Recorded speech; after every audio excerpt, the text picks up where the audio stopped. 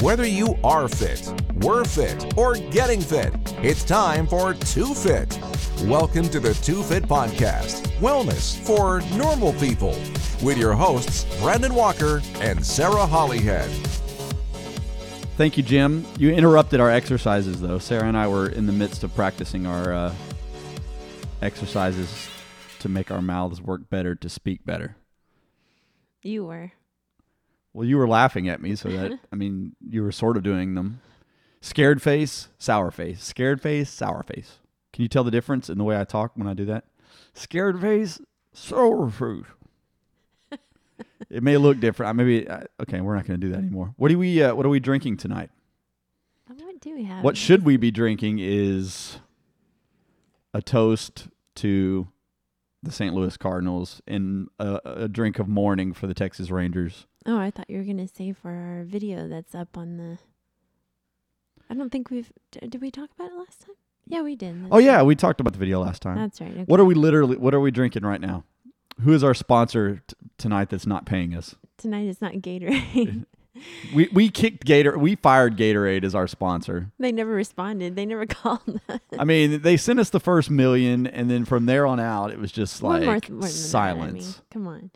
It's Awaken. It's aloe and wheatgrass.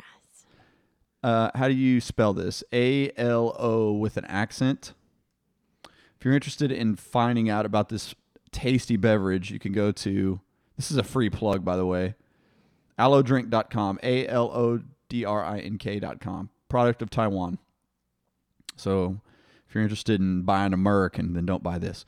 But it is spring water, aloe vera pulp, aloe vera juice, wheatgrass concentrate, cane sugar, citric acid, and vitamin C. That's not bad.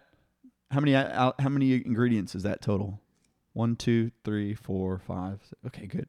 Isn't it like if it's over 7 ingredients, that's too much? And we can pronounce all of them. So. And you know what they all are. Mm-hmm. But it does have what I like about it has little bits of aloe in it, which is interesting. It's a little bit disconcerting the first time you drink it because you think there's something wrong with it because it has little pieces of fruit in it. And I don't know. I guess I've never eaten an aloe plant. I don't think most people really do, but it has little pieces. And the consistency is kind of like pineapple, little tiny pieces of pineapple maybe. I think it's good. And wheatgrass is good for you. And aloe is good for you. So between the two of those things, let's see, vitamin C, it's got about 45%. That's not bad. I don't know. Sugar it does have. It does have some sugar, 15 grams. Okay, so anyway, enough about our drink. So in moderation. Yeah. As in everything. And I promise that it is definitely better for me than Gatorade, although I love my limon, pepino, lime, cucumber Gatorade that I've been drinking on the reg, as the kids say, for the last month. Actually, since we started the podcast, I think there's a picture of me on Facebook drinking the limon. So I'm switching over to this for tonight, at least. How are you, Sarah? I'm good. You worked out today, and I did not. Well, I did my cardio. I didn't do the second part, which I feel guilty about. Which actually does kind of, segue into our discussion for this evening. What are we talking about tonight? Overtraining. So. What does okay, let me ask you this. Do you think the problem with most people is overtraining or undertraining? Well, generally undertraining, but I think what happens. What does that mean? Well, I think what happens is people get on there. It's first of the year. It's New Year's. Okay. Had a little bit too much on New Year's night or New Year's Eve. So. And you can't fit into your dress or your jeans. You wake up next day. Okay, I'm going to start my workout. I'm going to get serious about it. We've all seen how crowded the gym gets at the first of the year. Mm-hmm. So everybody gets all gung-ho about it. And in doing that, sometimes they can overtrain. Well, I thought you said the problem was undertraining. Well, generally it is, but... But specifically at certain times of the year, people overtrain. So undertraining would be you go to the gym and you just stand around, or you get on a bike and you don't know what you're doing. And so you're not really training. You're just kind of flopping around. And we've talked about this before, why you need a trainer or why you need to at least consult with a trainer the first time you get in the gym. Or people plateau, right? So they will train and they'll do the same thing over and over and over again, and it used to be hard to do, and then it gets easy, and then they keep doing it, and then they wonder why they're not getting better, and they're actually undertraining in that regard. They need to be pushing themselves a little harder. They need to be diversifying their exercise a little bit.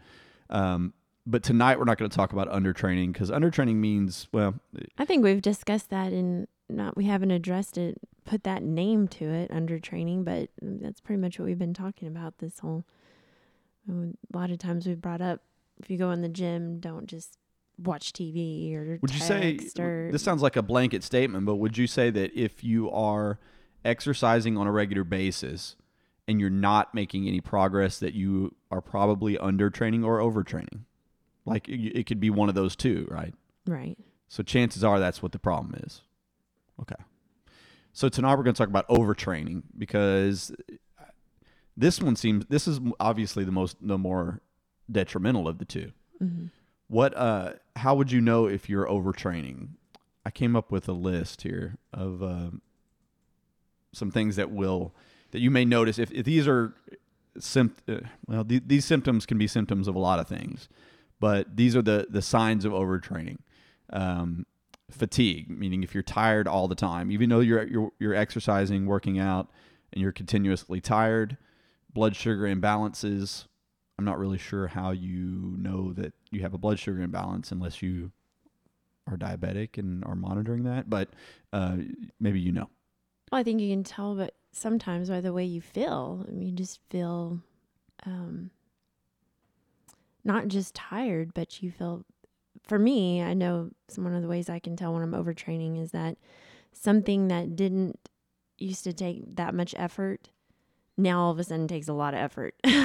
Something in the workout takes more effort? Right. Something in the workout. I mean, obviously, I'm a little bit tired the rest of the day. I feel tired, a little sore, things like that. But then when I go to try to do something that I've done in the past, that was maybe a little bit difficult, but not too bad, manageable. Now all of a sudden it's extremely difficult. A warm up is difficult. Mm-hmm. And so I can tell, and I used to monitor my heart rate every time I would do any kind of, anything, whether I was doing cardio or whether I was doing weights. I always had my heart rate monitor on. And so I could tell at times when I was overtraining that when I would get on the Stairmaster to do my warm up, my heart rate was just really high for that type of a level of exercise. I know that normally I could go 45 minutes and at 3 or 4 times that level and be fine. So that was one of the ways that I could tell, and that's not necessarily to do with low blood sugar, but just one of the ways that you can kind of tell. That fits in elevated heart rate, especially upon waking. Like when you wake up, if you wake up and your heart is racing, that may be a sign that you're overtraining. Anxiety, dizziness, depression, and insomnia are all signs of overtraining. Now, granted, just because those things are going on in your life doesn't necessarily mean you're overtraining. You could have other problems. But those are the signs of overtraining. So if you are in the gym on a regular basis and you're working really, really hard and you feel like you may be working too hard and you also have some of these signs, then you may be overtraining. You're pushing it too far. And that's really what overtraining breaks down to, is your body is not able to heal itself quickly enough, that you are pushing your body too far when it comes to exercise. The way your body works is when you exercise, you are breaking down muscle tissue. You're damaging your muscles on a cellular level. And it's okay. You're supposed to do that. That's how you get stronger. Your muscles grow back. They grow back. Repair and grow stronger. Assuming you're feeding them well, assuming you're having good nutrition, you're feeding your muscles, and over a few days, those muscles can repair. What happens with overtraining is you're pushing your muscles, they're breaking down, and then you're continuing to work those muscles while they're repairing. And it's imagine building a house, and while you're halfway done building the house, a bunch of little kids come by and start tearing stuff up. It's a lot easier for them to tear up a building that's only half built. Whereas if you get the building complete, they're not going to be able to get in and tear it up. So if you're breaking down your muscles while they're repairing, your body's going to turn against you, and your body's going to say, look, you need to just chill out, relax, give me a little bit of time, and we're going to force you to do that by making you feel bad. That's your body talking to you, by the way. I should have adopted a different voice when I did that. This is your body speaking. You need to slow down, Sarah. So those are the signs of overtraining. And to me, a sign of overtraining is just not getting any better at what you're doing. That could be a sign of overtraining as well. Not getting better, sometimes getting worse. That's what happened to me. I thought, well, my gosh, I'm working out as hard as I can, and I'm getting worse. Things are, so I think that's, and bringing that up in the beginning about, I think sometimes people, when they first get started, they're very ambitious about it, which is great. You want to have a goal and be focused on that, but at the same time, you want to be realistic. And I think people almost feel like, well, at least this is the impression I've gotten talking to people. Okay, well, I can't break. I've been in the gym 4 days in a row, even though I haven't gone for a year. But now I've gone 4 days in a row, and I don't feel good, and I'm really sore, and everything hurts. But if I don't go tomorrow, then I'm gonna break. Then I won't go back. And I understand that fear. That's a realistic fear. But at the same time, you have to realize, I'm worked out for a year.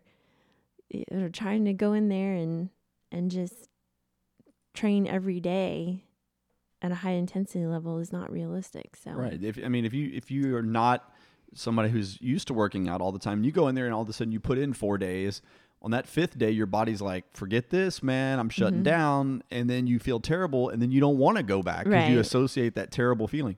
Whereas you should feel good when you're working out. I mean, that's the whole idea, is if you're working out properly, at the end of the workout, you should be tired, but you should feel good. You shouldn't feel like you want to die. Right. And the next day, you'll probably be sore, and probably the next day after that.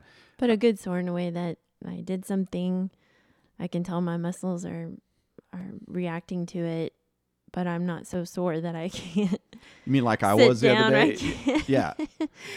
Last week we worked out legs, Sarah and I was doing abductor and adductor machine, which I never do, and I did them really Usually it's hard. Only the girls that are on there. I know, but guys still have those muscles. We still need them just as much as you do. I know. So I'm not arguing that point at all. I think that's good. Just because it looks a little silly to do them, but whatever. So the next day I was like, oh, I'm okay. A little sore here and there. The day after that, for real, I couldn't walk. Like I woke up in the morning and I was walking bow-legged like a cowboy. It hurt so bad. And then I had to be on a plane all day, and it was just, it was really bad. But that wasn't overtraining. That was not training a particular body part and then jumping into it and training. So possibly what I should have done is work it a little less and then progressed up instead of just jumping in with a high weight. Some consequences of overtraining. Over time, if you continue to overtrain, bone damage is a big problem.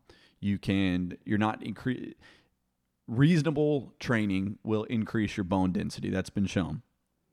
Lifting weights, but continuous, if you're a runner, and you're overtraining by running too much, too fast, you can damage your ankles, your heels, your knees over time. So be careful with the bone damage. If your ankles are hurting, then you need to stop. If your knees are hurting, you need to do something else. You need to build low impact.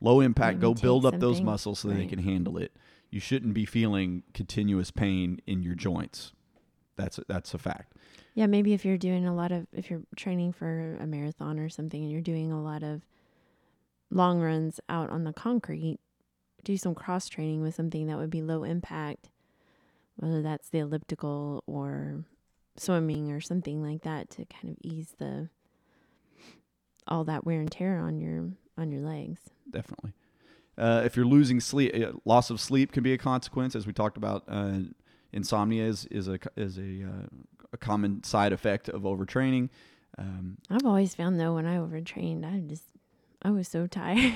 Really? It didn't matter. I was out. But I could see where maybe you, especially too, might have difficulties staying asleep because your body hurts. Right. And so I have had times where I fell asleep because I was just so tired, but then my legs were aching or something, and so I couldn't stay asleep. For women, it could disrupt your ovulation. This is a huge one here that you could actually sabotage your own weight loss by overtraining. The way this works is a little bit complicated. I don't want to get too complicated on the show, but the idea is when your body becomes physically or emotionally stressed, it creates a chemical called cortisol, which is a hormone. It's a stress hormone. And your body's response to this hormone is to store fat. That's what your body does. Now, this is something that happens when a woman gets pregnant. There's an increase in cortisol because you need to incubate the baby, and the baby needs to be fed, so you absorb fat. This is one of the reasons why women gain weight when they're pregnant. It's a simple fact of life. But when you are stressed out, when your body is highly stressed, you could gain weight. So in this way, you could be sabotaging your own weight loss by overtraining. And the effect gets magnified when you skimp on the calories. You're like, well, you feel like you're gaining weight, so you skimp on the calories. Then your body is forced to rely on protein in your muscles for energy. Then you start burning your own muscles, and it's a huge circular problem here. And then it stores the carbs you eat as fat. So be careful of overtraining. It could actually work against you if you're trying to lose weight. It could weaken your immune system. So if you're working out all the time and then all of a sudden finding that you're getting sinus infections or getting colds all the time, or the flu on a regular basis, it may be that your body is responding to the stress. This one is an interesting one I found. It said women could lose their curves when they overtrain. This is a very sad thing to me. And let me explain something here. And I think this is a common misconception with women. Just look up surveys. That's all you need to do. Look at the kind of bodies that men are attracted to in general. And this is just not just me, but I'd say men in general. We do not want you to be skinny like a model in a magazine. I don't, and most guys would agree. And I'm speaking for the male gender right now, we are genetically predisposed to appreciate curves. It's in our DNA. We have to, because it goes back to the primordial days. That means that if you got some curves, that means you're going to be a good mama, So ladies, understand that you could be sabotaging your own physical appearance by overtraining. You lose your curves, you lose the parts of you that make you awesome physically, I guess I'm saying. And then early menopause is a consequence. So what do we do about this, Sarah? Overtraining. How do we, let's say you go, yes, that's me, I'm overtraining. What's the first thing you need to do? Well, ease back. Okay. I'm not saying, at least what I've done, I didn't just quit and say, okay, I've heard sometimes just take a week off. Just take some time off.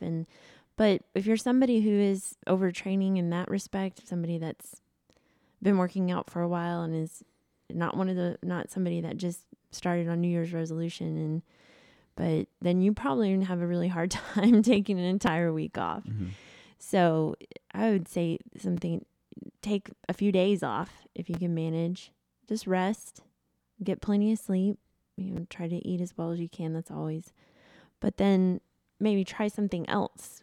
Try to vary your routine. So for me, I'm always on the Stairmaster is my thing. We already discussed this several times. Mm-hmm. So, ease back on the Stairmaster and maybe try something like the bike, and just to give the body a little bit of something different to do, and just take some time off from your normal routine and do something different, use some different muscles. But the big thing would be to try to take as much time off as you can, as you realistically can. And yourself, if that time off is going to be recoverable. In other words, for some people, like you said, if they're just starting out, if they take a week off, they'll never get back into it. Whereas if you take off a couple of days, your body needs to get back in, your body needs to recover. Your body needs to rebuild those muscles, mm-hmm. and you need to get some sleep, and you'll be okay. If you're like me and you're trying to gain muscle weight, it takes at least 8 days before your body starts, before your muscles start atrophying. Usually longer than that. But for somebody that's trying to gain muscle mass, you could take a week off if you're not making progress anyway. You need to take some time off. Right. Reorganize your workouts, come up with something new, confuse your muscles a little bit, do something different. And this is where things like interval training come in. Interval training is great because it's a shorter endurance period of time where you're spending less time, but you're getting good results. And all the articles I've read about overtraining recommend that interval training works. And so work that in instead of what you were doing? So if you're normally just running 10 miles a day, then how about run 2 miles, but run those 2 miles with intervals. In other words, run 1 minute full speed, 1 minute almost a slow jog, 1 minute full speed, 1 minute jog, and alternate that for half the distance and half the time that you would have spent doing that. And I agree with that to a point. I'm not sure. I haven't read the articles that you're talking about. But sometimes to me, it just feels like intervals. If you're doing them right and you're doing them at intensity level, then that's tough. Sometimes harder than running 6 or 7 miles, maybe not 10, but so maybe take some time off and then ease in, then start back with interval training as opposed to going straight back to the long distances. So if you're used to running 10 miles, take some time off, throw some swimming in there, maybe something, if you have to do something, some cycling, something that's low impact, and then when you start back up, do your intervals half the time with intervals. I mean, those intervals they're no joke. Yeah. I mean, there have been times that I got out there half the time that I'm normally on the Stairmaster when I throw in intervals, and it's a lot harder. Yeah. So. But the overall moral of the story is the idea of no pain, no gain. I don't know. I mean, it should hurt when you're training. I mean, you should be sore sometimes, but not all the time. You shouldn't be sore all the time. You shouldn't be in pain all the time. You shouldn't be miserable. Well, I think it's something also recognizing the difference between I'm sore from a workout or I'm sore because I'm injured. I'm overworking. So and I think once you've been there, you know what it feels like. Sure. It's like, okay, that's very distinctive. I know that it's, so. And if you got a good trainer, they could be helping you on this. A good trainer should be asking you how you're feeling and should be gauging your workouts based on that. I think the diet too, if we have a minute to talk about it just real quick, is really important. If you're training a lot and you start trying to cut back on the calories or you start trying to cut back on carbs, trying to lose a little bit of weight, but so I'm upping the intensity or I'm upping the activity, the amount of activity, and now I'm also cutting back on calories. I mean, your body's it's so hard on your body. So, maybe instead of cutting back on the calories, improve the quality of the calories that you're eating. That's so great. Replace carbs that are just simple carbs, replace them with something good that would still be carbs, but would be something with more nutritional value in it. So that's my nutritional part of it. No, that's great. It's good stuff. All right. Well, tell us about your article that you've got this week. Okay. Well, kind of since we're talking about nutrition, that kind of goes along with that. I think I've mentioned before in some of the past ones that about the food labels. I know we talked one episode about the pyramid versus the plate, where they've now gone to this plate image to kind of help people simplify what exactly we need. So now it kind of seems that everything's going to the food labels. Now we're focusing on the food labels. But anyway, I found this article that was in the Examiner on earlier in this week. I think it was Wednesday. But University of Minnesota did a study. They took about 200 people and kind of simulated a grocery shopping experience. But when they showed the different food items, they showed about 60 items. When they showed the food items, they split the screen that they're looking at into 3 different columns. So they had a picture of the food, a list of the ingredients, and then nutrition facts. So like a nutrition label that you would normally see. So they asked them after what they looked at to make their choices, and about 30% of people said that they looked at the calories and the fat content of the label. What percent? 30%. 30%. Yeah. So, but when they said, the thing is, they had basically a scanner set up so they could tell where people were looking at the time. And actually only 9% of them looked at calories and 1% looked at fat. So either people are thinking they're looking at the labels and they're not, or they're just, I mean, it did say that they glanced at the labels, but maybe not necessarily at the calories or the fat. And I've been reading a lot of other things that talk about where the labels are, on the packaging. So if they're in the back, on the corners, sometimes you got to search for it. I know I've seen some before where I'm trying to find out where it is. I can't find it. So, I mean, that right there is an issue. And obviously food companies aren't going to want to put it right on the front and under especially if it's bad. But yeah, they're going to have to soon. I mean, right. that's part of the new regulations. But that's what Do you think those people that thought that they read the labels might have just read the headlines that are on the front of the package and thought that was their label? Like, for instance, if cereal is big on this. On the front, it'll say something like a great source of fiber. Mm-hmm. And so I think if somebody looks at Cheerios and it says a great source of fiber, in their mind, they're like, oh, I read the nutritional label, but they really just read the headline. I mean, they didn't mention that in the article, but that could be it. That's, they're the check marks and mm-hmm. things that they're trying to make it easier to. But that brings up another article that I was looking at, talked about, I think it was in England, that they have kind of like a stoplight type packaging or label. So different things that if it's high in fat or if it's high in sugar, it might have a red as opposed to green, which would be lower in. But the thing with that is it's not all are created equal. So you might be rating something that's low fat as a green light, and then something, but it's basically got no other good, like Diet Coke, and basically nothing else in it, but it doesn't have any fat and it's low calorie. Twizzlers says a low fat food right, on right, the front exactly. of the package. So it's kind of difficult on how exactly are you going to, I think it just comes down to education. I think we really need to look at that. Where are people missing that? I mean, what is it we need to do to educate? Is it education? Is it just people know what they're supposed to eat and they just don't want to? I understand that. I mean, we all deal with that.